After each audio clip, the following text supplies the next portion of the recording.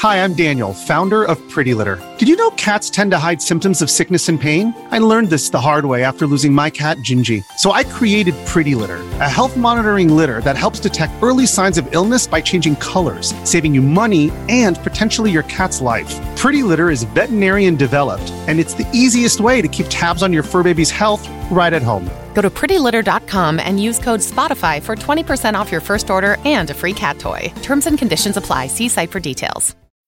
When you need mealtime inspiration, it's worth shopping Kroger, where you'll find over 30,000 mouth-watering choices that excite your inner foodie. And no matter what tasty choice you make, you'll enjoy our everyday low prices, plus extra ways to save, like digital coupons worth over $600 each week. You can also save up to $1 off per gallon at the pump with fuel points. More savings and more inspiring flavors make shopping Kroger worth it every time. Kroger, fresh for everyone. Fuel restrictions apply.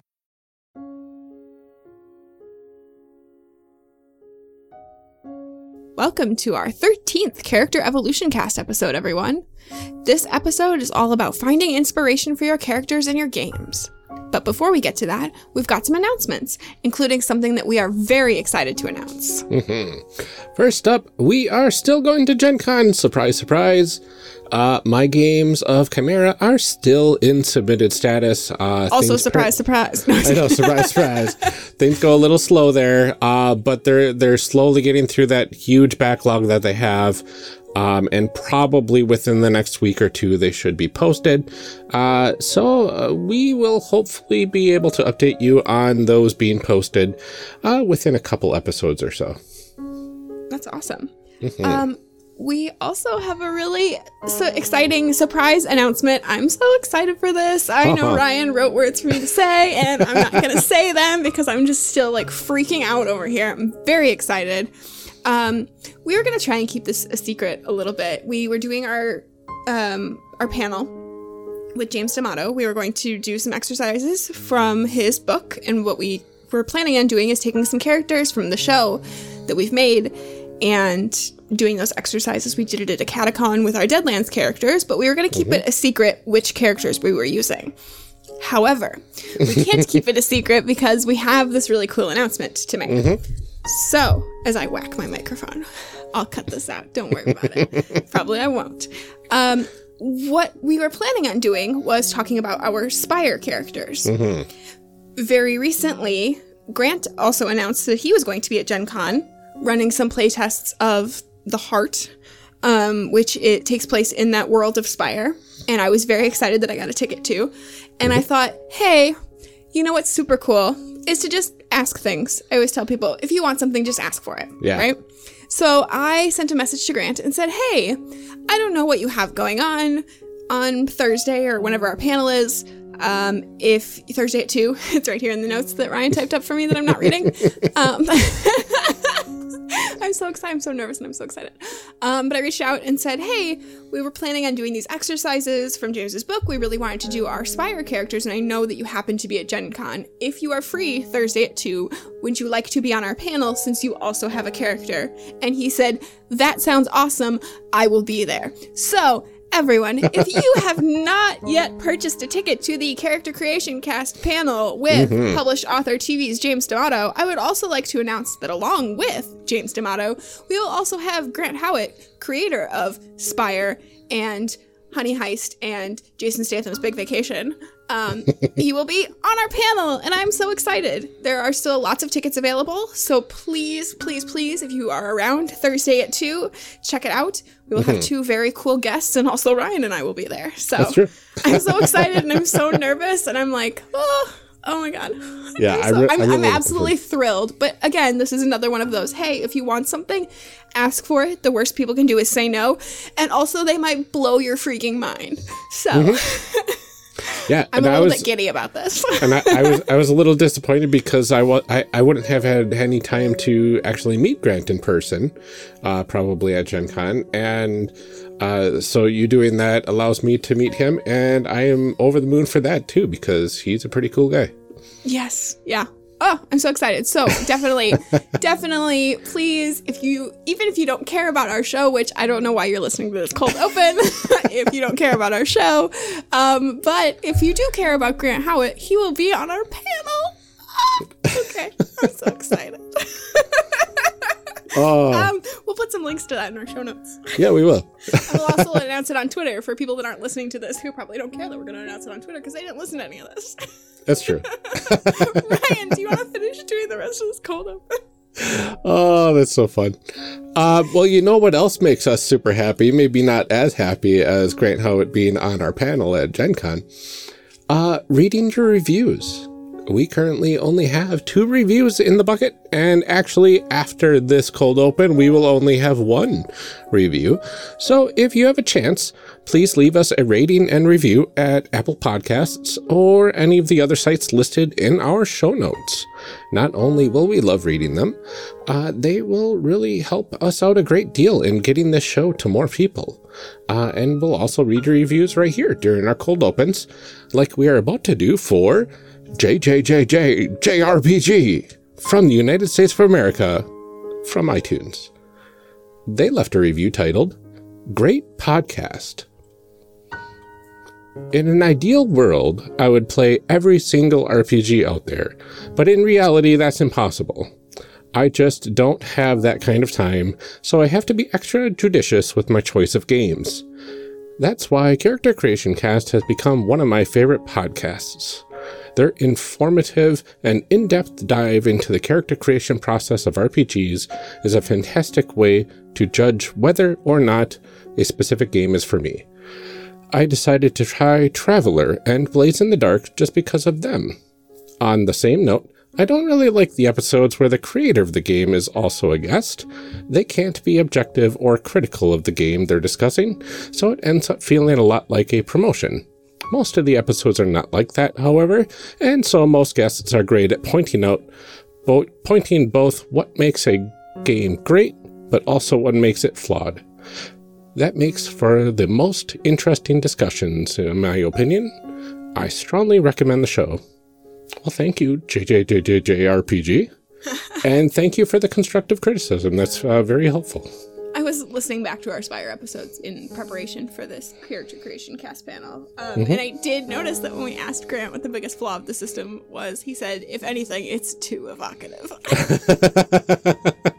So, I mean, there may be a point to this. Yeah, there's... I think that the creators can offer like different views on like why they made those choices that some other people can't, but definitely, yeah, they aren't always as objective as some of the podcasters and stuff that we talk to. So I think it definitely goes both ways, and I can see that. Yeah. If anything, it's too evocative. All that said, we're still going to have him on our panel. Exactly. All right. Well, with all of that out of the way, please enjoy the episode. Yeah.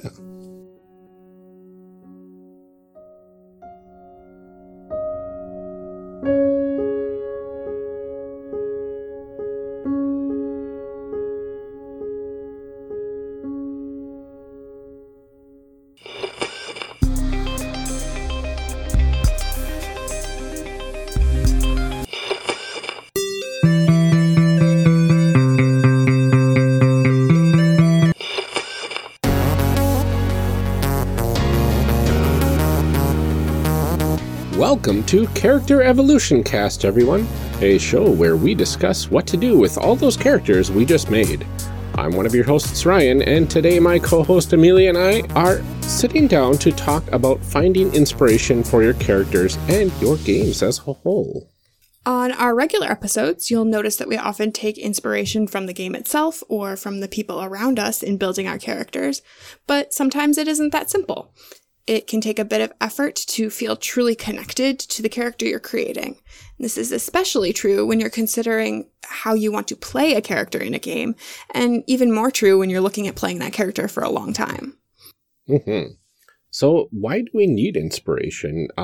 Despite the fact that we are making our own characters most of the time, it can be difficult to translate the choices we make in the process, narrative or mechanical, into a sense of who a character is as a person. I think this is something that we've discussed a number of times when we're kind of going through the process, we've talked about how like that point in character creation where a character goes from a block of stats to feeling like a person. And I know in my experience, a lot of times it's when you start to pick like flaws for those characters. That's really the point where I start to latch on to like what things challenge this person? Like, what are the things that are holding them back from what they really want to do? But I also think that sometimes, even when you've picked those flaws, it's hard to kind of, to like mash those in with the mechanics and build this like cohesive person. And a lot of times there are mechanics associated with those disadvantages. Depending on the game, sometimes all disadvantages have the same sort of mechanical value. And some of them are different and like apply to certain situations or whatever. But I think translating the information that you see onto paper into how you role play a character is really complicated and can kind of take a while. I know I think I've talked about it on the show before that I sometimes have trouble in one-shots because I feel like personally, even going through the process of like some of the things that we're going to talk about, it takes me a little bit to kind of get a feel for who a character is. And after the first session, I usually kind of start to get there.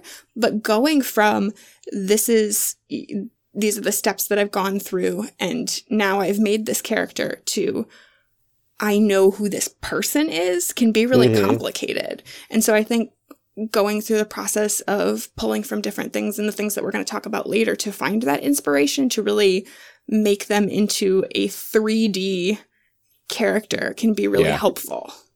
Yeah, and it makes me think of the times when I go to conventions and when we sit down and play pre-generated characters and stuff. Those type of characters are, you know, they're there. They're mechanically all done for you. They have a little bit of backstory with them. Here it is, go. And you can have a character that you make at home going through the motions of creating all the mechanics and maybe it has a little bit of backstory built into the character creation. But then when it gets time to your character's all done, it's all on the paper. Well, who is this person as an actual person?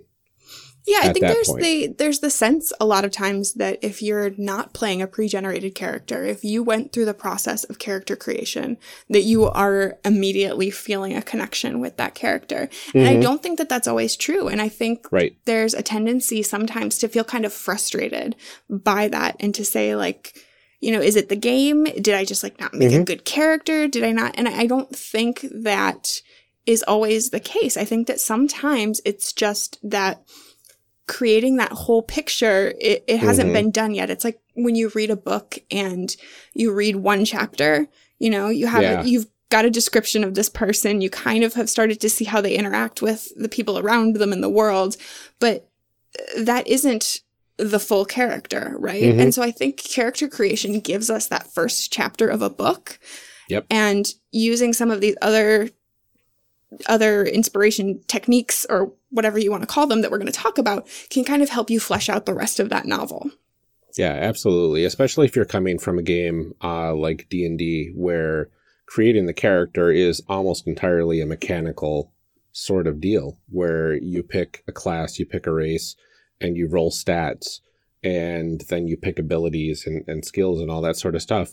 That doesn't exactly tell you much about the character unless you're actively thinking about it in the process. Yeah, there are absolutely games that lend themselves to inspiration and to helping you kind of build that personhood a little bit more than others. There are certain ones that you walk away saying, okay, I have a sense of this person's place in the world and their idea of themselves.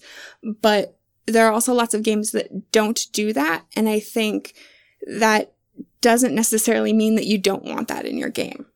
Absolutely. And I think that leads us to another reason that you would want to kind of find that inspiration is that when you are feeling inspired by your character, it can increase your attachment to a game and it can make you feel more engaged with what's happening at the table, what's happening in the story, what's happening with the characters around you, depending on how you build those connections.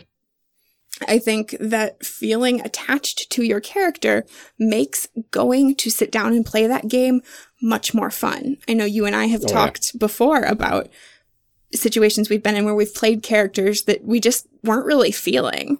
And like they didn't have that inspiration. We didn't feel attached to them or like particularly invested in them. And it leads to a gaming experience that is less than ideal. And so being able to pull from sort of all of these other elements and give yourself inspiration and build that attachment and build this full fleshed out person can really make your gaming experience a lot better. Absolutely. And even when you go to sit down and play this character, when you have all of that inspiration behind you, you'll find that the role playing actually comes easier too. Absolutely. You won't have to struggle to say, well, what will my character think or say in this situation? You'll be more in that character's head when you've had that proper sort of inspiration. Absolutely. And one of the other things that is great about inspiration is when you get those sort of light bulb moments. Where everything just sort of like clicks into place and you know what it is that you want and who this is. Absolutely. Yeah, that's an absolutely great feeling. And inspiration, sources of inspiration can definitely help you get to those sorts of moments. Definitely. I've had times where going through character creation, I come away feeling like, okay, I think I've got an okay sense of who this is. And then as I do a little bit more, you know, what James D'Amato calls personal play, doing some of those things by yourself away from the table, you kind of have this moment of like, oh, no, now I get it. And it's not always like a huge directional shift from the character that you built at the table, but suddenly it like I said, it just sort of clicks into place. It's like things were sort of loosely there, and now it's like, okay, I know what this is. Everything works the way I want it to, and it's such an awesome feeling. And I've gotten to feel it sometimes on our show. Like we've had those moments of, oh, yes, I know what this is. But it doesn't always come just through the character creation process. Sometimes you need that little extra push. So hopefully some of the things that we talk about today can give you a better idea of where to go to seek out some of those things. I'll start by saying this is by no means a complete list. No. These are things that I think Ryan and I have sort of done, or things that we've talked to people about and have found to be helpful for ourselves or for people around us in games that we've played in. I would love to hear what your thoughts are. If there's things that we didn't talk about that have been super helpful to you in making things come together, I would love to hear about them, because I'm always really excited to hear how people engage with their characters and how people like have those aha moments. Because I know talking to people, and I just started playing in a campaign recently, another L5R game, but going through character creation and kind of like looking at things ahead of time, like what I want to do and that kind of stuff. Another player was like, oh, I know exactly what I want to do. I have these 3 story hooks that I think would be good for a character. So this is character A, character B, character C, and these are their hooks. And right away, like they knew what they wanted to do. And I was like, I have no clue who this person is. I don't like, I'm just not connecting. And it was like, I know that I want to play this class because I think that the mechanics are really cool and I like some of the lore around it, but I just can't like sink my teeth into who this character is. And so starting to go through the processes of some of these inspiration things has been really helpful until I finally have a moment of like, aha, I know who this person is. I know what their desire in the world is. I know what their conflicts are. And it feels really cool. But like I said, for some people it clicks really fast, and for some of us it doesn't. This is always a struggle I have, especially, like I said, when it comes to playing a campaign, because I feel like there's more pressure to get it right. Whereas like one shot, it's like, oh, you know, I'll play it. If it doesn't work, great. You know, like I tried something new, and in a campaign, I'm like, no, I have to figure it out. It has to be perfect right away, right? Well, and not that character growth doesn't happen, you know, because I think like who a character starts out as at the beginning of a campaign is never who they end as. Yeah. But you do need to have that solid foundation of like, this is a character I'm interested in portraying too. So. Yeah, I would say that a character is closer to perfect when they have that room for growth. Absolutely. Well. And when you're starting a campaign, especially, it's a lot more important to have room to grow for your character instead of like in a one-shot where you know, it's like a cannon. It's just going to go off and break everything, and then it's done. Yeah, right? Absolutely. And I think that having a better grasp on what you want that story to be, like what your kind of long-term goal is for your character, like what is the thing that they strive for?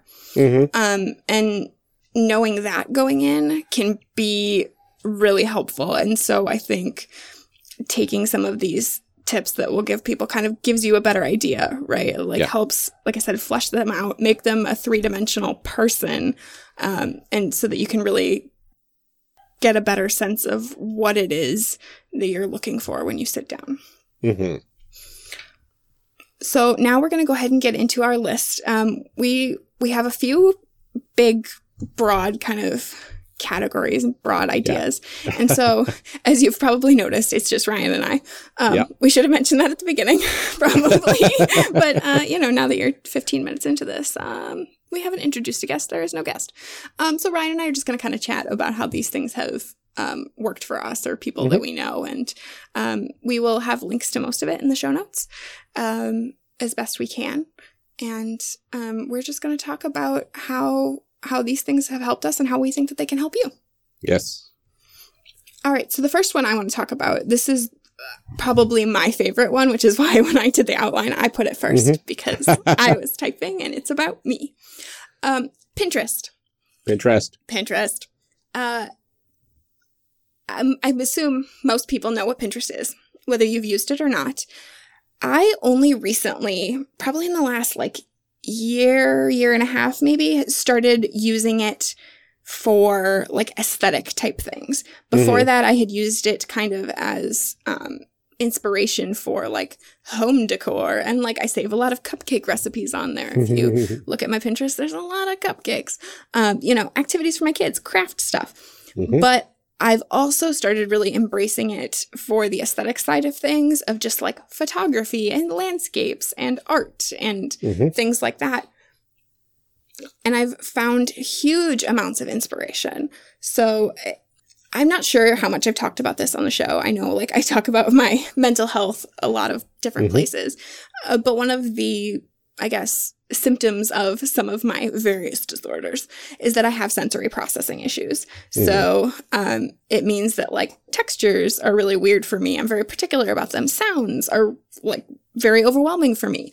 But along with that comes the fact that visual cues are hugely important to me.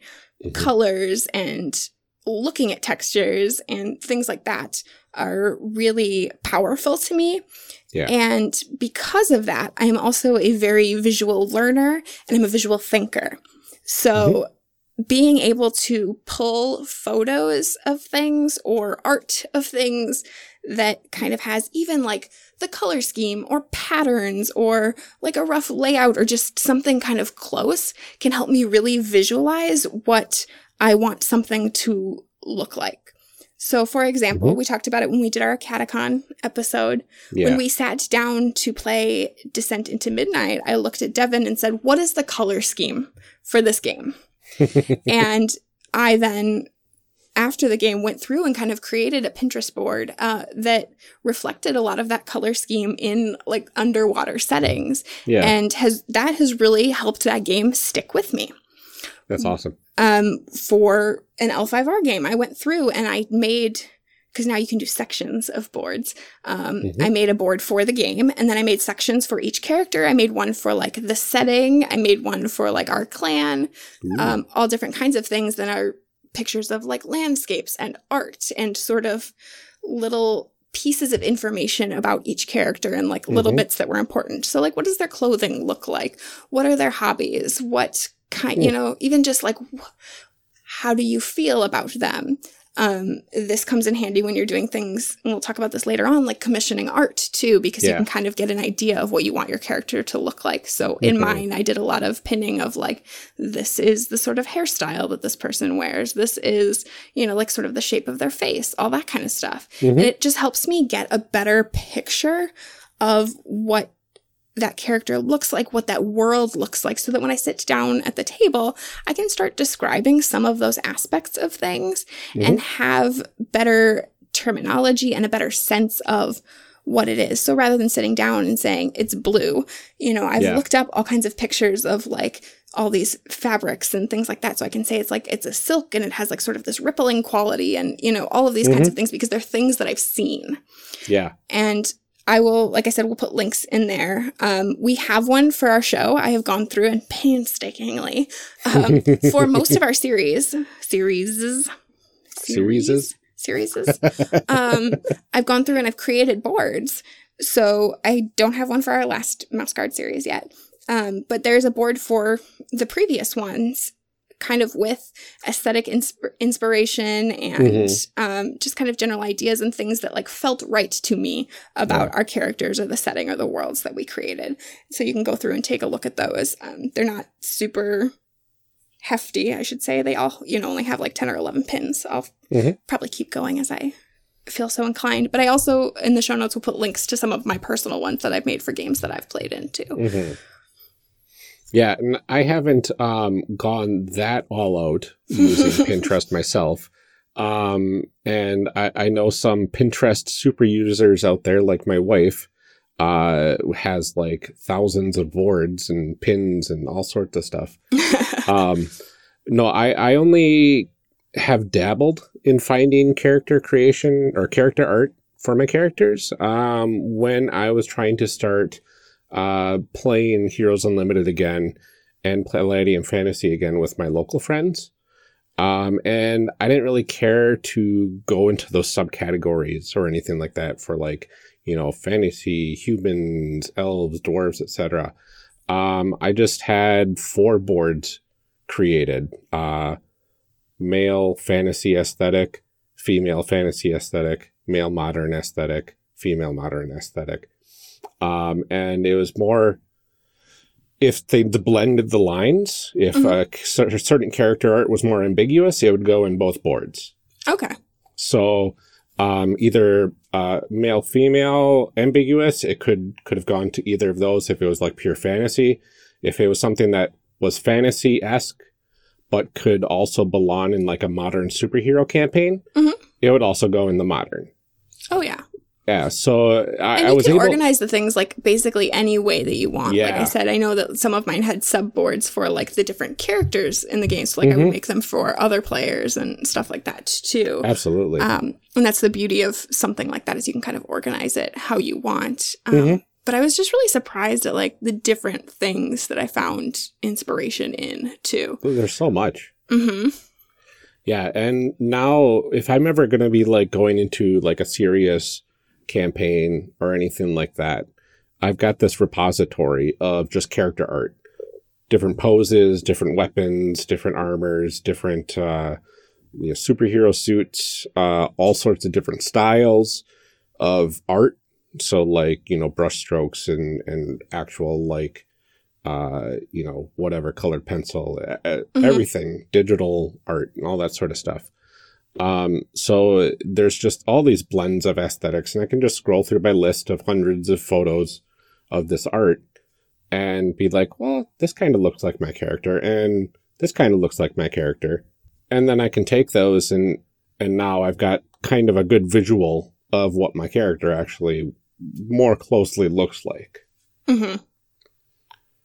Yeah, it's really interesting when you go into these like huge Pinterest boards through searching and whatnot and just finding everything that you want to get, It's like a deep rabbit hole. It's so... Especially because now, like, when you pick one, it'll show, like, if you scroll a little bit down, it'll be like, here's similar things. And you're like, oh my God, I'll be here forever. Yeah, hundreds and hundreds of similar things. And then you click on one of those and it gives you more similar things.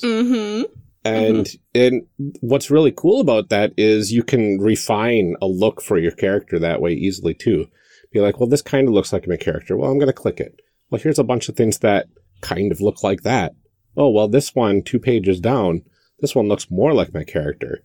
And then you click into that, and now you've got a whole bunch more that probably even more look like what you were picturing. Oh, yeah.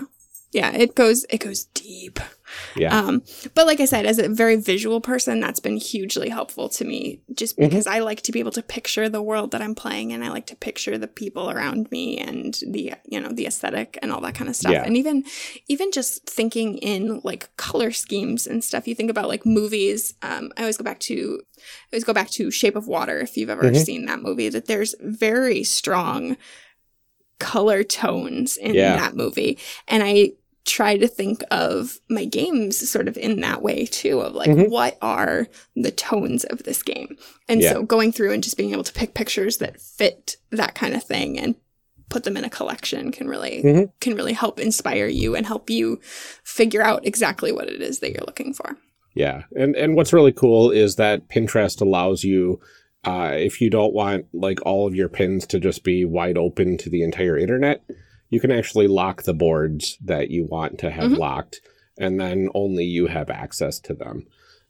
So if you're pinning like a bunch of character art and maybe you don't want the rest of your party, you know, looking at stuff that is on your Pinterest boards for like, I don't know, maybe you're a GM that's looking for different NPC type inspiration. I will say when I was doing it for an actual play podcast, that was a thing. It was like I locked the board because we as a group wanted to be able to pin things. And I, you know, like shared the board with the other members of our group so that they could pin things too if they wanted to. But we didn't want the broader worlds to go and stumble upon my Pinterest board and figure out exactly like what we were up to. Exactly. So we definitely locked that board.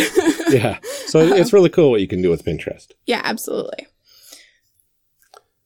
So another really great source of inspiration, and one that I thoroughly enjoyed doing, was playlists, music playlists.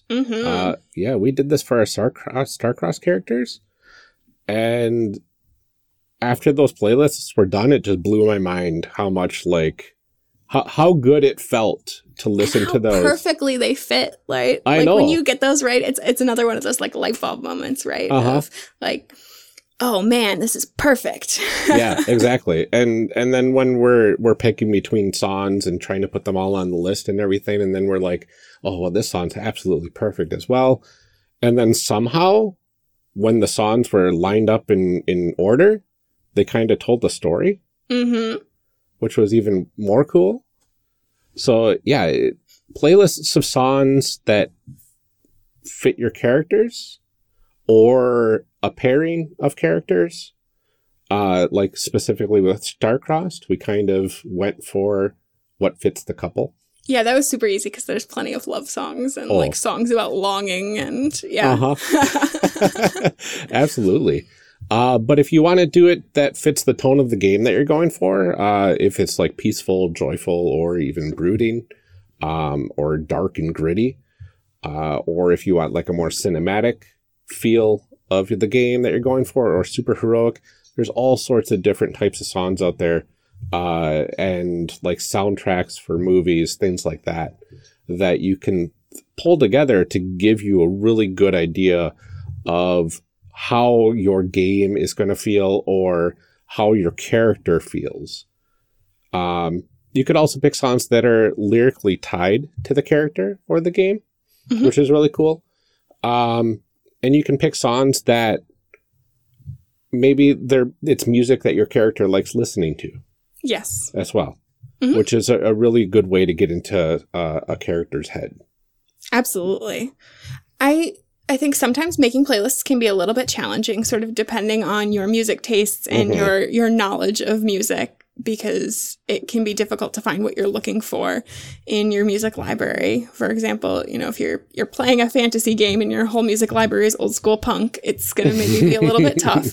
Not speaking from experience at all. Yep. So sometimes that can be a little bit difficult. I have had good luck doing things like picking songs, like I said, that are, you know, lyrically appropriate, or saying like this is a sort of theme that feels correct to my character. So playing a game where like longing was a really big theme of like wanting something that you cannot have, whether that's a person or a job, or to leave the place that you're living, whatever that thing is, the sense of longing and kind of picking up on those themes and then finding songs that are sort of lyrically or emotionally appropriate to that tone can be really helpful. And we talked several times, lots of times, about having that session 0 and talking about like the elevator pitch of the game. But I know one of the things in our session 0 document too is also like, what is the tone of this game? And so, you know, like, what are the themes? Are the themes family or, you know, revenge or things like that? And so once you've kind of discussed some of those too and sort of honed in on where your character fits in that part, finding songs to further inspire that can sometimes help you get a little bit better of an idea of who they are. Oh, yeah. The other thing that I think is really great about playlists is that it's very easy to collaborate with the other people in your group on this project. I've done it for a campaign where we just made a playlist and kind of over time just all added songs that we felt were appropriate either to our characters, to the themes that we wanted to explore in the game, to the tone of the game. And it was a weird mishmash of things, but somehow it all really worked. And I like listened to that playlist nonstop while we were going through that campaign. And it was a lot of fun. You and I collaborated on the Starcross playlist. We went back and forth and said like, hey, this is a song that I think would fit. I know we talked to other people too and said, these are kind of the themes that we have going. We said like, we've got these sexy spies and like they can't be together and it's the Cold War. And, you know, we've got these sweet, adorable magic school kids that like, man, they're just doing their best. And, you know, the tones of those playlists overall feel that way too. Like if you listen to the Magical School Kids one, it's a little bit more hopeful and upbeat, whereas like the some of the songs that I put on for that Sexy Spies one were actually from a Spotify playlist called Femme Fatale. And so like you can pull those tones in and it really like, I mean, I'm really proud of those playlists. I know that we've shared them on our Twitter a number of times too, but if you listen to our Starcrossed episodes and then like kind of listen to those playlists, I think that we did a great job kind of mimicking the feel that we wanted of those relationships.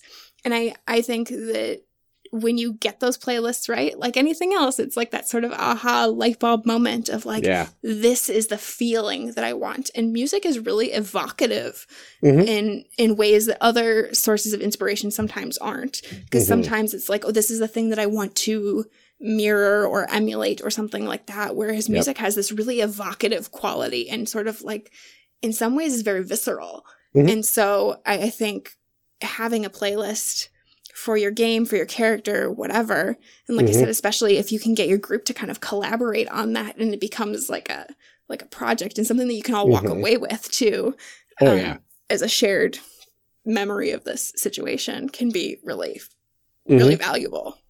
Yeah, and I remember growing up whenever I role played with my friends, we would always play music during the sessions as well. And we even got it to a point where we had a 51 disc CD changer. Nice. And just loaded it up completely and hit random. And we loaded it up with like CDs that fit the tone of the game that we were going for. And so having this on in the background, you know, quiet enough that we could still hear it, but, you know, where we could actually talk amongst one another, it was really, really a great aesthetic. So utilizing, playlists during your game, is a really great way to set the mood for the game and set the mood for the feelings that you'll be kind of experiencing through your sessions. And adding some background music can definitely set the atmosphere for a game. We were mostly playing superhero games, so we had a lot of modern sort of music, and a lot of songs that we cared about and everything. But we also created mix CDs for our characters. Every player got to choose 2 songs to throw onto the mix CD. So this one special CD actually had an array of songs that was particularly geared towards our group of characters, which is really cool. Yeah, and I know that like having some kind of background music or something like that sort of tonally fits what you want to go with can also really lend to that immersive experience too. It can make you, it sort of sets the tone in the room too, not just of the game itself or talking about like themes or something like that, but it can actually physically in the room that you're in say, because like you think about movies and stuff, and when there starts to be that ominous music, you sort of start to tense up. You know, like there's a reason that movies have soundtracks. It's to help us feel those feelings.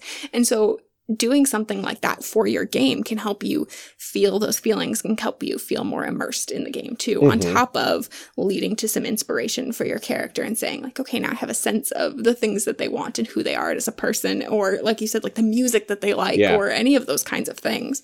Exactly. And, I think if you collaborate with people on a playlist too, you can sometimes just discover new music. Sometimes it's just fun for the sake of fun. And that's very true. I think that there's a lot of advantages to doing something like that. And again, it's a physical thing that you can all walk away with too. That playlist is, on YouTube or Spotify, or if you want to make a mixtape or, or a mix CD or whatever medium you want to use, that's, sort of a more physical thing. I've talked about that a number of times too. I keep saying that in this episode. These are things I've talked about before. But the fact that, you walk away with that shared experience, but this is sort of something more tangible to recognize that experience with too. Yeah, and it doesn't have to be anything as elaborate. Like some GMs out there kind of go all out with music, where they actually queue up different songs and different like tones for the different scenes.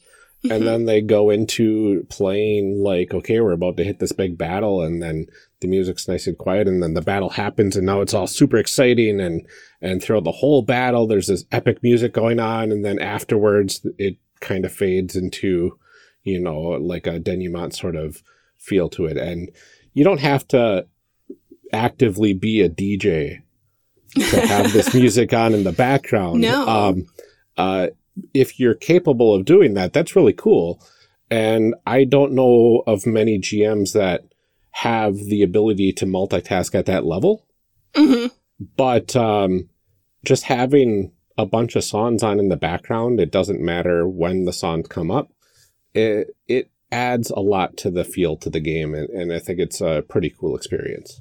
Yeah, and I like using it too, just as a way to kind of keep yourself engaged with a game between sessions too. I think that's a really nice thing about that music, is to sort of keep you in touch with that character or the game that you're playing and the story, whatever, like between sessions. And I would use them sometimes to just sort of like, I don't want to say like get amped up or something like that, but just sort of like get excited about the game, because sometimes after a long day, you're like, oh yeah, it's a game day, but like I'm so tired, and but like it can help you stay engaged in between things.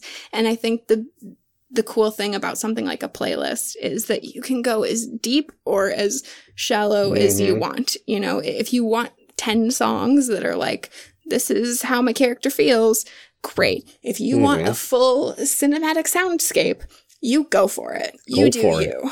You do you. Do the thing. Absolutely. So I think that there's a lot there. There's a lot that can be done with them. Another cool thing that you can do to gain inspiration, and this is a thing that I've seen in a lot of books themselves, a thing that role-playing games themselves often suggest, is sort of engaging with genre media. Yeah. I'm not even going to apologize for it anymore. L5R, for sure in the 4th edition book. I think in the 5th edition book too. I'd have to double check. But for sure in the 4th edition book, there is a list of books and movies that are suggested reading and suggested watching if you want to understand what this setting is about. And not every game has that. Some do, some don't. But it's a really good way to kind of figure out the tone of a game, to figure out what a character might look like, or the world around them might look like, how characters interact with each other in those settings, because different times, different settings, different worlds, people interact with each other differently. The social cues are different, and the stigmas and things like that. And so kind of engaging in some of that media can help you get a better sense of what this might look like and how your character would fit into a world like that too. I think this is something that also can be done kind of whenever you're creating your character. Yeah. If you are sort of lost on your concept and don't really know what a character in this setting should look like maybe it's your first time playing a vampire game, or your first time playing a superhero game or a fantasy game or something like that, and you're not familiar with the genre, you can try reading books or watching movies in a similar setting. And you might get an idea of the challenges that certain characters face in those sorts of stories. There's tropes for a reason. Tropes in genre is something that basically is seen time and time again between different pieces of media of the same genre. That's why they call them tropes, is because they're repeated. Tried and true. Tried and true. Yeah, they work for that type of genre, because when you utilize A, B, and C tropes, you get a sort of feel that genre is going for. Well, and often genres are made up of those kinds of tropes. You say, exactly. this trope is how we know it fits into this genre, right? I mean, and we can get into like a whole discussion about like film analysis and things like that. So like, don't come at me with my hot trope takes. Those are hot trope takes. But those are an important part of what makes that genre. You know, like the thing about superheroes is we know that there has to be a villain. There has to be something that they're fighting against. It doesn't necessarily have to be like a person. It can be some, you know, catastrophe, or it can be some societal ill or something like that. But they have to be fighting against something, and it has to be something that is either equally powerful or more powerful than them. There has to be that thing that they will overcome in a fight. And, you know, so each genre has those kinds of things. And then you can decide how your character works within those tropes. Yeah. And it's not to say that you can't play a superhero game where you're literally just playing slice of life superheroes with nothing to fight against. That would be super interesting.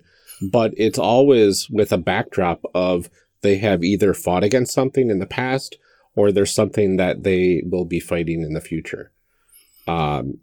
Because that's superheroes. Right. And then because you've established what those tropes are, the thing that I really like about playing with tropes is that you can decide, do I want to really lean into it? Do I really want to go all out and say, like, this character is all about fighting their nemesis? Yeah. That is the thing that they get up in the morning to do. Or do you want to kind of play against those tropes and say, it is a slice of life thing. This character, like this hero just wants to live their life, and this villain is just obnoxious, and like they don't want to deal with it, but they have to, you know? And so you can kind of play with those tropes and say, like I said, where do I fit in with these things? Do I want to lean really heavily into it? Does that trope sort of define my character arc and the trajectory of this story? Or is that something that I want to push against and say, here's how I'm unique, here's how my story is different? Yes.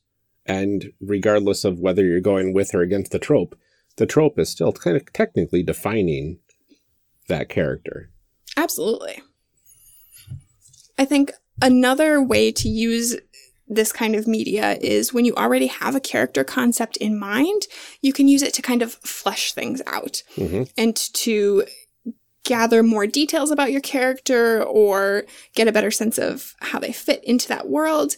I know I've played games where I've said, here's the kind of character that I want to play. Here's kind of what I think their personality is, and I have a really good sense of that. What I don't have a sense of is, what is their story? Like, what does this person want? What does their arc look like? Like, what do I, at the end of the game, where do I want this person to be? Or where does this person think that their life is going? Yeah. Because obviously, none of us really know, like, where life will take us. But we all do have that ideal of, you know, here's my life plan, as detailed as it may or may not be. But what I've done in the past is said, okay, I have this personality. Where in media do I see a person that looks kind of like that has similar personality traits or quirks or qualities? What kind of stories are they telling? What are their kinds of trajectories? Yeah. And does that match something that I want for my character? And, you know, you won't always find something specific or exact, but you can kind of manipulate those things and say, okay, I see pieces there. So in this particular case, I was playing a character who was sort of very self-absorbed and, you know, really just wanted to like make a name for themselves and really was about sort of the superficial things. And when I looked at it, I realized that a really good analog for that was Sansa Stark. And so I said, like, okay, I really like where her character story goes. I really like the trajectory that she's on. Like, by the end, she is this really powerful person who's learned a lot about herself, but is still ultimately very much that person that she was at the beginning, but she has grown. Yeah. You know, she's not completely changed, but she's grown. And so I've said that that's the kind of arc that I want this character to have. I want her to get knocked down several times and have to realize that, like, it's not all about you. And so I already had the skeleton of what I wanted that character to be, but now I could say, this is how I want them to interact with the world, and this is the kind of story that I want to tell with this character. And so looking at media can kind of help you find those things. And even if it's not that same genre, because in this case it wasn't, but you can still pull from other pieces of media and say, okay, this is something that kind of matches up with what I want, and it gives me a better idea of something that I can or cannot do. Absolutely. And one of the other cool things you can do to flesh out the details is when you have a character type in mind, but you don't know how to picture kind of what people of that era or whatever do on a normal basis as this character type, or maybe you're playing a rogue and you want to know what kind of like a rogue looks like when they're doing rogue things. I'm sure there's media out there with you know, fantasy rogue types picking locks, you know, sneaking around, wearing cool outfits that make them look all suave and fancy. You know, all sorts of cool little things that you can find in different pieces of media that you can pull together and say, okay, now I can kind of picture how this world looks, and I can picture kind of how the weapons look, and I can picture how the stuff that people wear look, and how certain character types work with those sorts of materials in this sort of time setting. So that way you can actually picture everything a lot better. I think another thing that you can do with it is kind of pick up on some personality traits. Because even if you have a sense of what you want your character to be, that doesn't mean that I as a person know how to role play that, right? So like I could say that I want to have this really sexy femme fatale kind of character. I'm super awkward. Like I try to be really, you know, charismatic and things like that. But if I had to sit down at a table and play like a sexy femme fatale, I would still be really awkward about it. You know, but I can sit down and watch a movie like that and say, okay, you know, like I can watch, you know, the body language can help me give an idea of like how to describe this character in scenes, and, you know, listening to the way that they talk and the things that they say and how they interact with the people around them can kind of give me a sense of like, this is what that kind of person would do. This is what that kind of person might say. Whereas, you know, Amelia would like stand and wave awkwardly and then just kind of wait for someone else to talk to her. You know, you can have somebody else that sort of sachets up to the bar and like, you know, says some cool super sexy line that I can't think of right now because that's not who Amelia is as a person.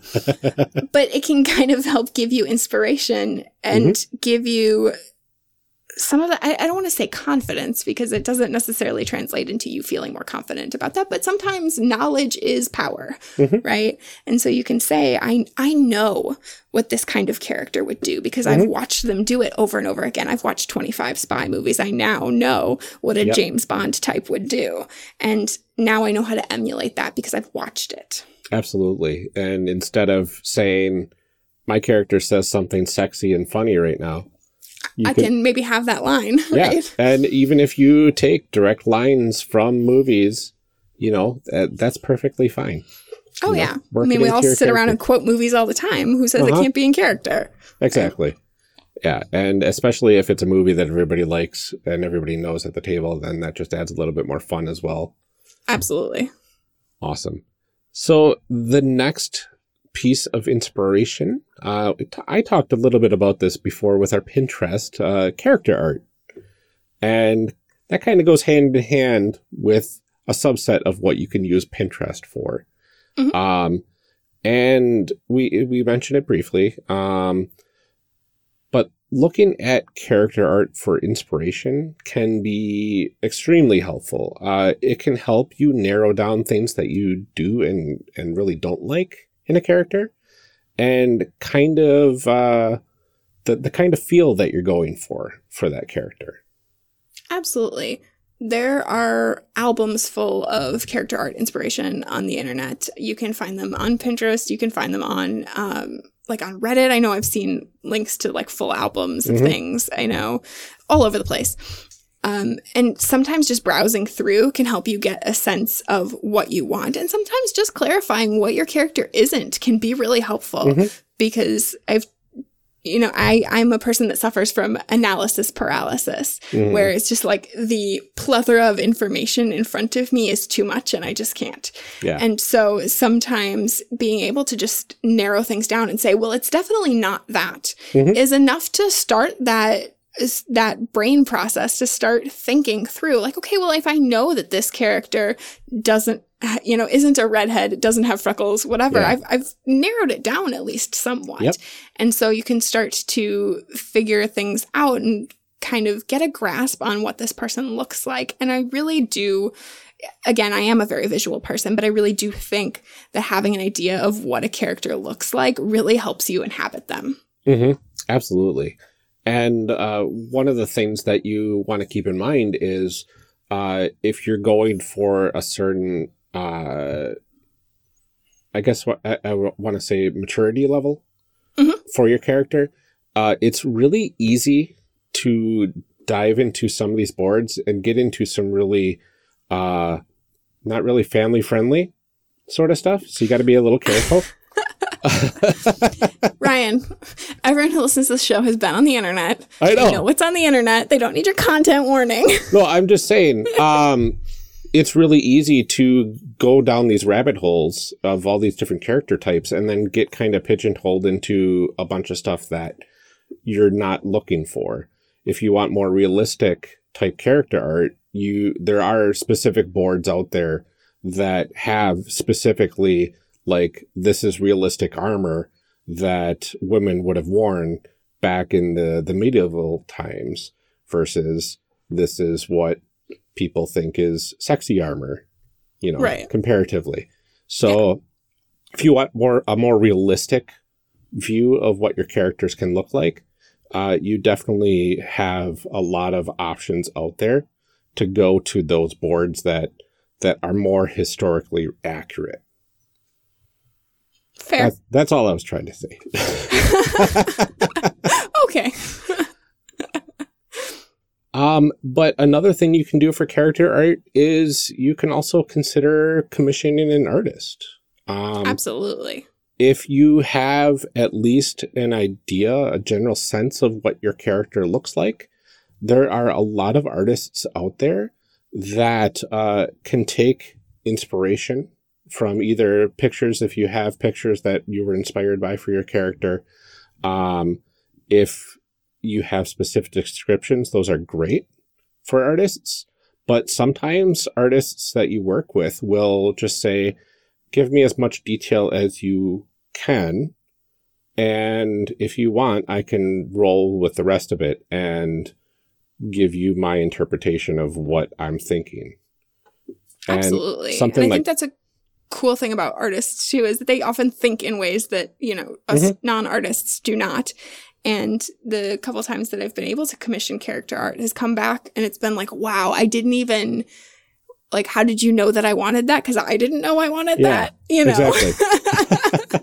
I mean, and I've only been able to do it a couple times, but every time I've done it, I've just been like blown away and like absolutely floored, because it's like you captured exactly what I wanted. And, I've been able to kind of give descriptions and sometimes some inspiration pictures and things like that. But what they come back with is so much more cohesive and whole than like the, couple little inspiration photos of haircuts that I send, like, here's a Target ad of the kind of sweatshirt I'm wearing. Like, how did you make that into a person?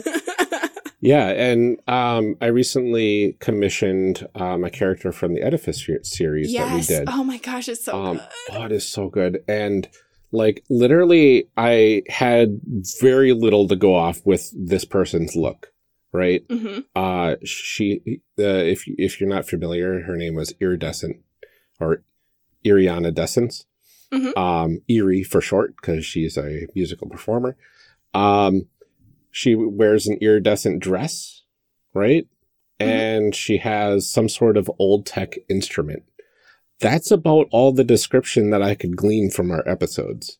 Right. And we didn't even really talk about like what old tech looks like. Exactly. You know? And so I gave the artist that description plus a little bit of the backstory. And I found a picture. I was looking for like quote unquote alien instruments, right? Yeah. And I found a picture of one of the instruments that they used on Star Trek The Next Generation. Nice. Which was like this weird looking lute sort of thing. And I'm thinking, well, this looks kind of what I was slightly picturing. So I gave that image to her, and she just knocked it out of the park. Like, yeah, absolutely. It was absolutely amazing. Yeah. I think we'll put a link to that in the show notes as well, because it was just remarkable what she came up with. And even if you have just like bare minimum details for your character and you can afford to get it commissioned, go ahead and do that, because that will definitely help inspire what you picture your character as. Absolutely.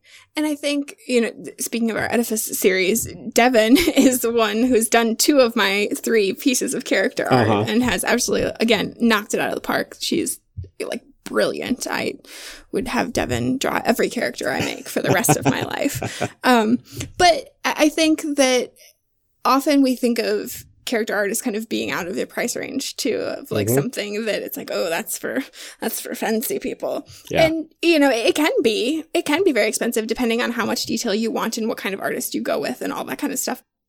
I mean, there are so many brilliant artists out there on Twitter, and maybe we'll start a thread for some of them to like plug their stuff, because I think like character art is phenomenal, and I've only recently started to be able to do that, and it has totally changed how I look at my games and how I look at my characters. And again, a tangible thing that you can walk away from the game with.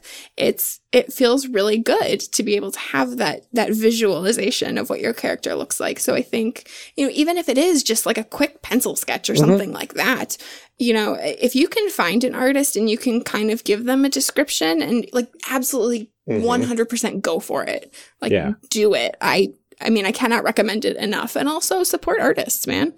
Like I said, I think that lots of times they have sales, and lots of times, there are lots of opportunities. And like I said, I think artists also have a variety of price ranges too, because they know not everybody can afford, a beautiful $200 painted portrait. Exactly. But a lot of them will have an opportunity to do like a line sketch or something like that. And even that is a really great I've seen those at really good prices. So yes, absolutely. And so I strongly encourage, and even if it's like a one-time thing, it's, so you can support a really cool artist, you can get really cool character art.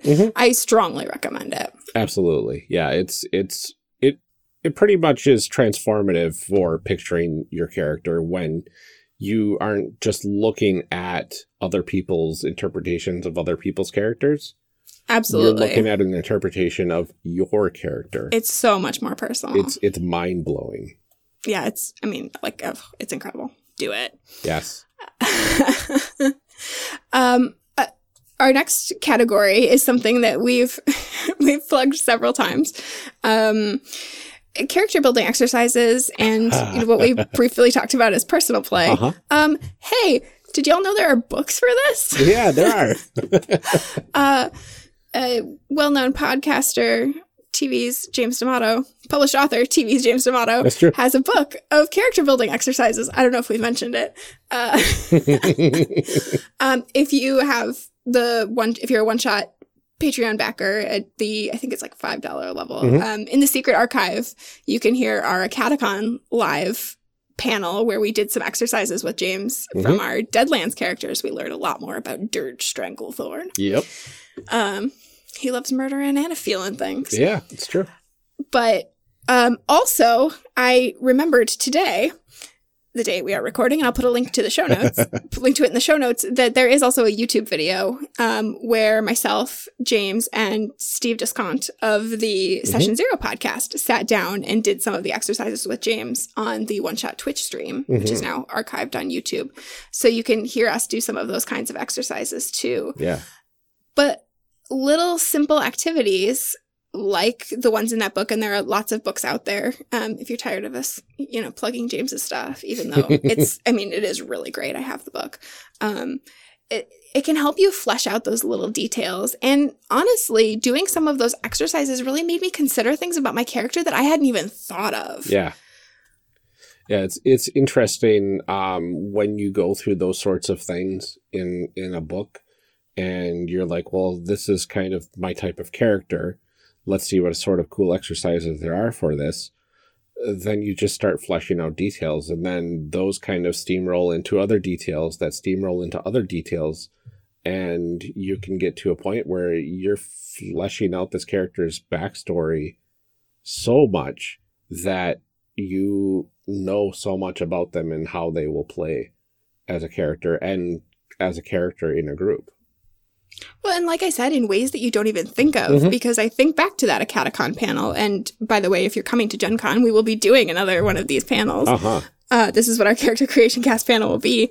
But James had you do that one about like Wolverine. And it was like, I wouldn't have even thought of the comparison between Dirge Stranglethorn and Wolverine. No, absolutely not. Right? Like I wouldn't have even thought about that. But the whole concept of it was like, I'm a loner who's never alone. Yep. Right? And so like all of these exercises to sort of talk about like why you push people away, but also why you really want them there.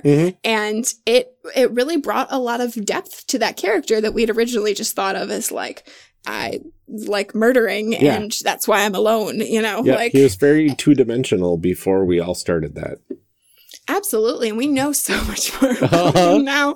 But I mean, like I said, it really helps you think about things that you didn't think about before. For my character, we did a stupid exercise about like, what kind of horse do you have? Yep. Like, is your horse fast? Is it reliable? Is it, but these are all things that like probably would come up in that kind of game. But I hadn't even thought to really flesh out other than my horse nightmares. Yep, the horse nightmares. So, horse nightmares. Poor Arthur. But doing that kind of stuff can really help you get a grasp of who they are and where they come from and why they do the things that they do, which I thought was a really cool and interesting piece of what we did with Dirge was, why is he alone, or why does he push people away? What is it that he really wants? Why does he always work alone, but also have this whole team around him that are definitely not his team? He's not here with them, but they're always there. But those are really key details that definitely would come up in a game because you are doing things as a group, so we need to know why he's a loner, but why he's never alone. Exactly. And so, but those aren't things that I would have even thought to like map out, So I think doing those kinds of exercises, if you can find them, I'm sure that there are lots of them on the internet, but like I said, we'll plug James's book again because it really does have a lot of good stuff in it. And so you can really get a cool idea of who this person is and especially how they interact with the other people around them. Absolutely. Another thing that I think has been helpful for a lot of people, and I've kind of dabbled in a little bit, is just writing a character backstory. I don't necessarily suggest writing a ton of backstory. It can be helpful to sort of suss out your character's motivations. Now, this is my personal favorite method for getting to know a character that I make. I've used this for almost every single character that I've done for a campaign. Is write a I want to say quick, but it's usually like 7 to 40 pages. 7 to 40? Yeah. Okay. I don't know if you ever listened to, I don't know how much you listen to campaign, but that's like one of my favorite running jokes of the Skyjack stuff is that their ship has somewhere between 12 and 800 crew members. And that's what this feels like, 7 to 40 pages. Yeah, it's pretty much like that. But it was almost always more for me to get into the character a little bit better. And it was usually about their backstory of how they became what they are now, especially because I dabble in superhero role-playing a lot. But this sort of thing can be a little complicated because you don't want to ask your GM to read like 30 pages of backstory. Yeah, this is where I get hung up on this kind of stuff, is like, don't hand your GM a book. I always hesitate to like give people, we have a whole show about player advice, but I hesitate to give people advice. I don't want to give you like strong, definitely don't do this, other than like, don't be a creep. But I don't suggest giving your GM 30 pages of info to read, because like, it's kind of just a crappy thing to do. Like, they're already running your game and plotting out your whole game. Don't give them homework. Now, it can be entertaining, though. And as just a purely, like, you don't have to read this, but if you do, you might enjoy it, sort of thing. It's a fun fanfic exercise. It is. I mean, there certainly are GMs that probably really enjoy that. My thought is, like, you can offer it, but, like, don't expect it to be Don't canon. be offended if they don't. Exactly. Because GMs are busy, you know? Right. They're plotting the rest of your game. They are. They're plotting the rest of your game. They're plotting how these 1 to X number of characters are going to all blend their stories together, right? And not only that, they're also thinking on how to react on the fly when they're playing the game. Now, a story can possibly get into the characters' heads a little bit more for your GM. But if every player in a 5-player group has a 30-page story, that's 150 pages that this person has to read. Right. That's a lot. Uncool. So it's generally best when you're giving like backstory details to your GM to do bullet points of the important pieces that they need to know about.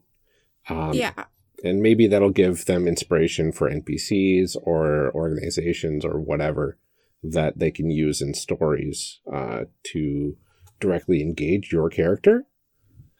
But maybe you can write a story for yourself and then make bullet points based off of that. I think that's perfectly acceptable if you have the time to do that.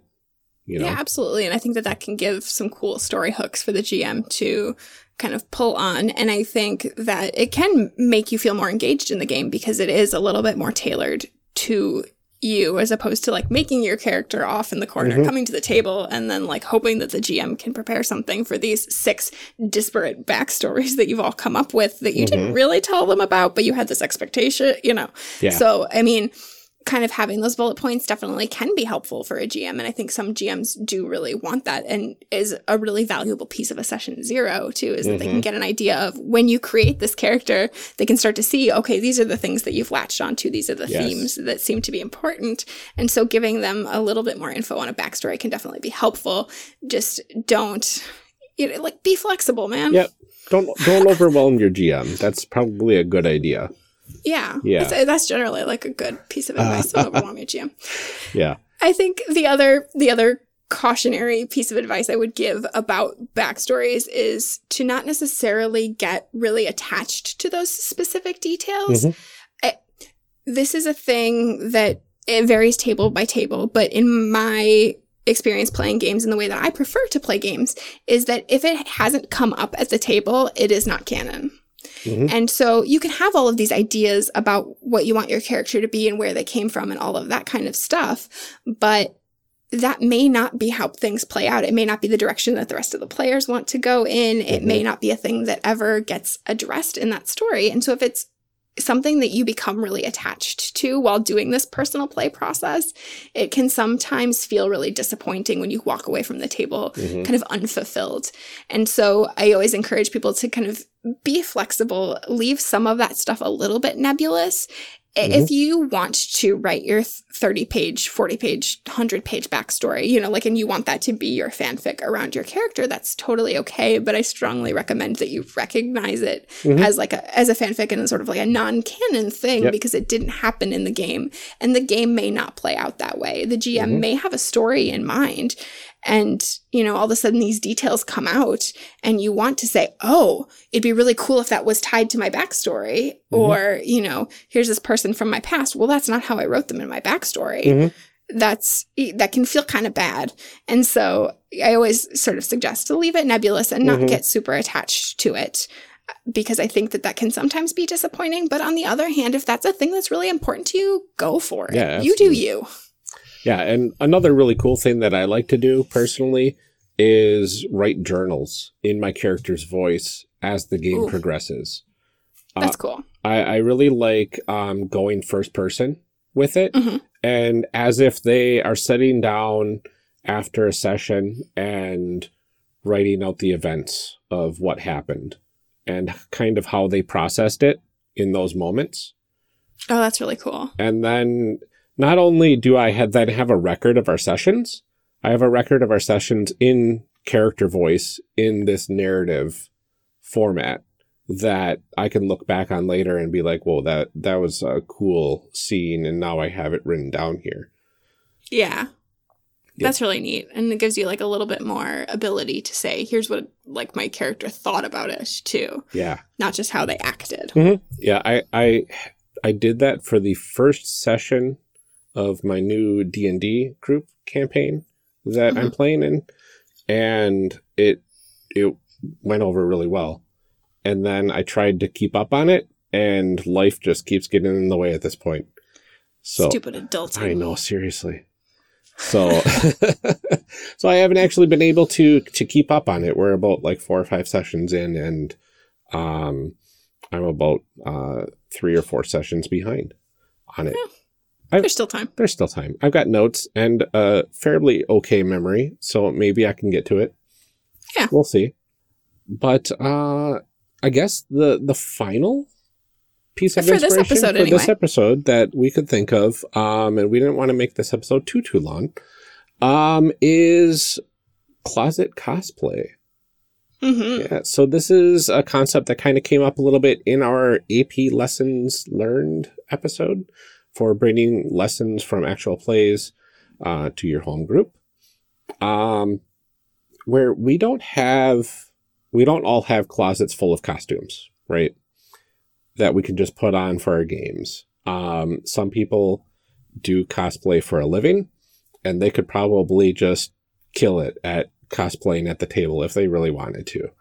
But for most of us, depending on the character or the game that you're playing, it might not even be appropriate to do cosplay at that level for it.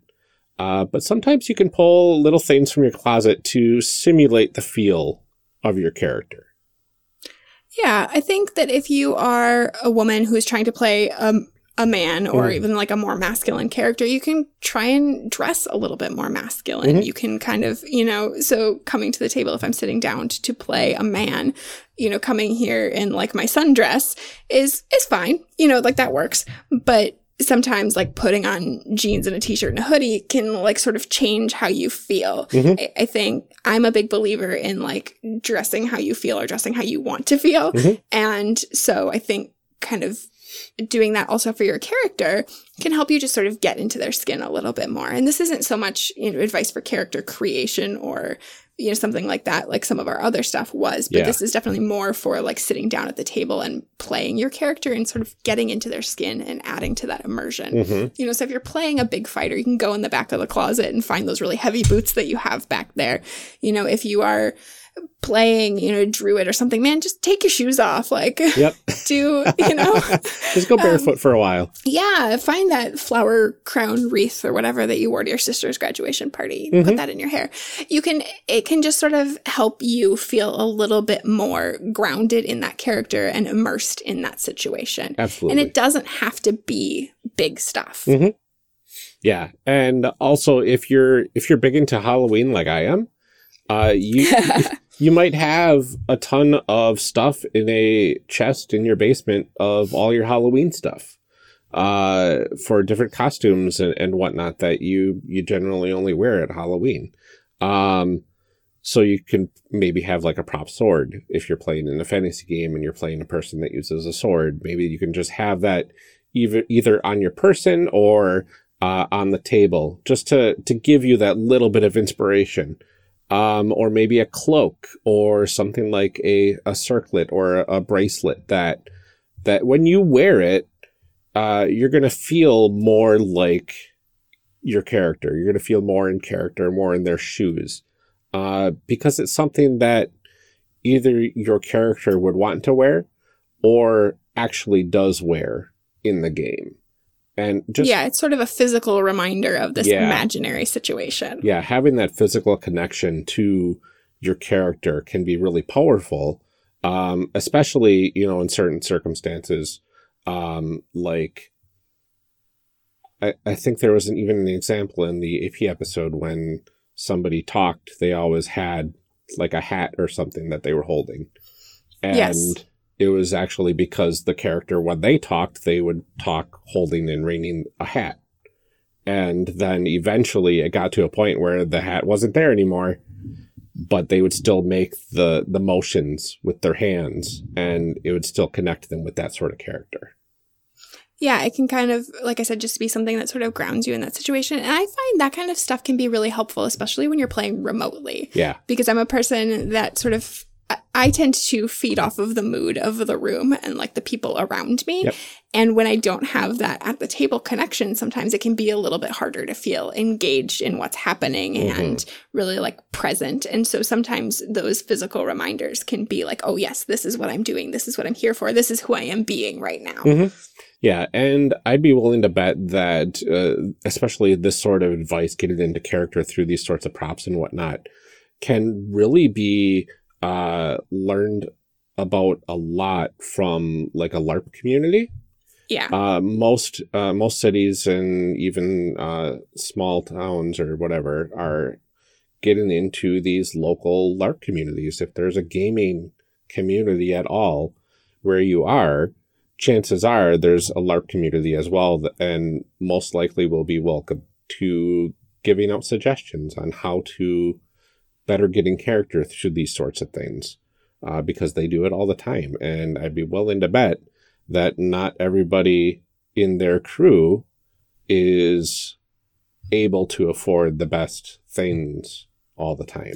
Right. Yeah. Not everybody can do top of the line cosplay all the time. And and I think the point of this too is that it's not necessary always to go all out. And sometimes, like if you're sitting at a table, like sometimes that's not comfortable. Like I don't want to be wearing a full suit of armor while I'm sitting down to play my D&D game for 6 hours. Exactly. But kind of having those little reminders to help you just kind of feel that way can be really helpful. Well, and it even extends to dice. A lot of people have specific dice sets for specific characters, and only that character uses those dice. Yeah, we don't know anything about that. Not recently, anyway. Yeah, exactly. We gotta get back on that. I mean, hopefully we've given a lot of advice. This episode has ended up longer than I thought it would. But hopefully in all of this, everybody can kind of find something that works for them, or, some kind of play on these things. And I strongly encourage you to pick one and give it a try.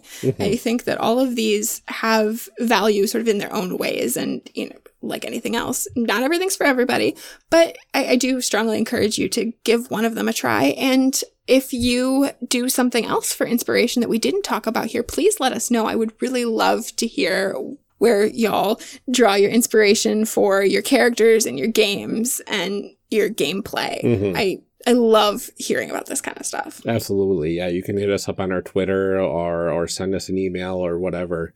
We're always willing to listen and talk with all of you about all this sort of stuff. And if you have questions, hey, hit us up and we'll see if we can find the answers for you.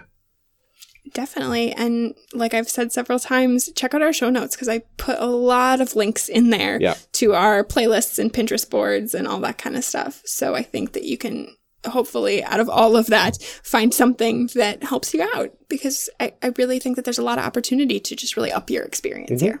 And let us know if it does, because we would absolutely love to hear that too. Absolutely. Yeah, if you try any of these things or have tried any of these things and they've really just wowed you, please let us know. I love hearing about people's really great experiences and things that worked for people.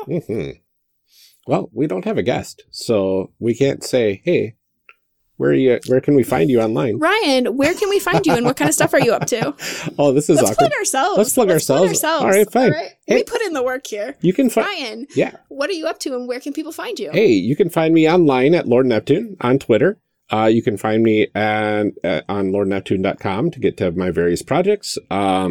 I am working on Chimera RPG, which is a Powered by the Apocalypse game where we actually, quote unquote, blend genres together, which is very applicable to one of our points here today. And Definitely. You can find that at Chimera RPG online. And there's also an audio drama that I'm working on at Side Heroes Pod on Twitter. So a lot of fun stuff. This is why you don't have time for your journaling. I know, exactly. How about yourself, Amelia? Where can people find you online, and what are you interested in? I mean, what are you currently doing? Right now or in general? I am on Twitter at Ginger Reckoning, and my other podcast, Garbage of the Five Rings, that I do with my friend Jude Vase, where we dig into the old AEG era lore of Legend of the Five Rings and are just not very nice to it. You can find that show at G5R Podcast on Twitter or at garbageofthefiverings.com.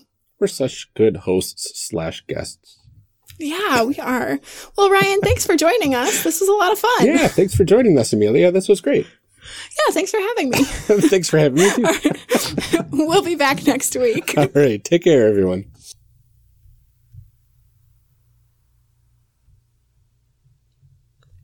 Character Evolution Cast, like Character Creation Cast, is a production of the One Shot Podcast Network and can be found online at www.charactercreationcast.com. Head to the website to get more information on our hosts and guests, or even find some of our character sheets. Character Creation Cast can be found on Twitter at CreationCast. I'm one of your hosts, Amelia Antrim, and I can be found on Twitter at Ginger Reckoning. Our other host, Ryan Bolter, can be found on Twitter at Lord Neptune. Music for this episode is used with a Creative Commons license, or with permission from the podcast it originated from. Further information can be found within the show notes. This episode was edited by Amelia Antrim. Further information for today's guest can also be found in the show notes. Thanks for joining us. And remember, we find that the best part of any role-playing game is character creation. So go out there and create some amazing people. We'll see you next time.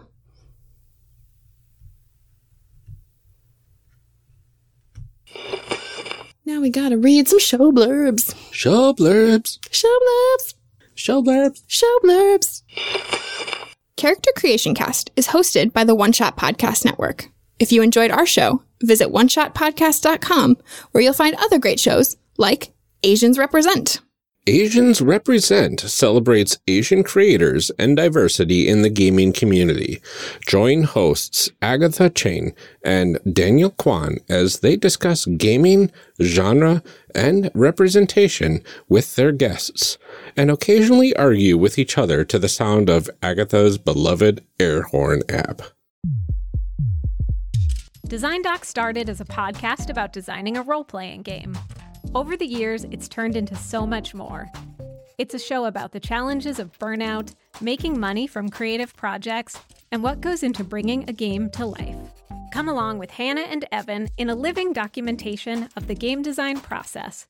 One review described it as the audio equivalent of taking a hike with a good friend.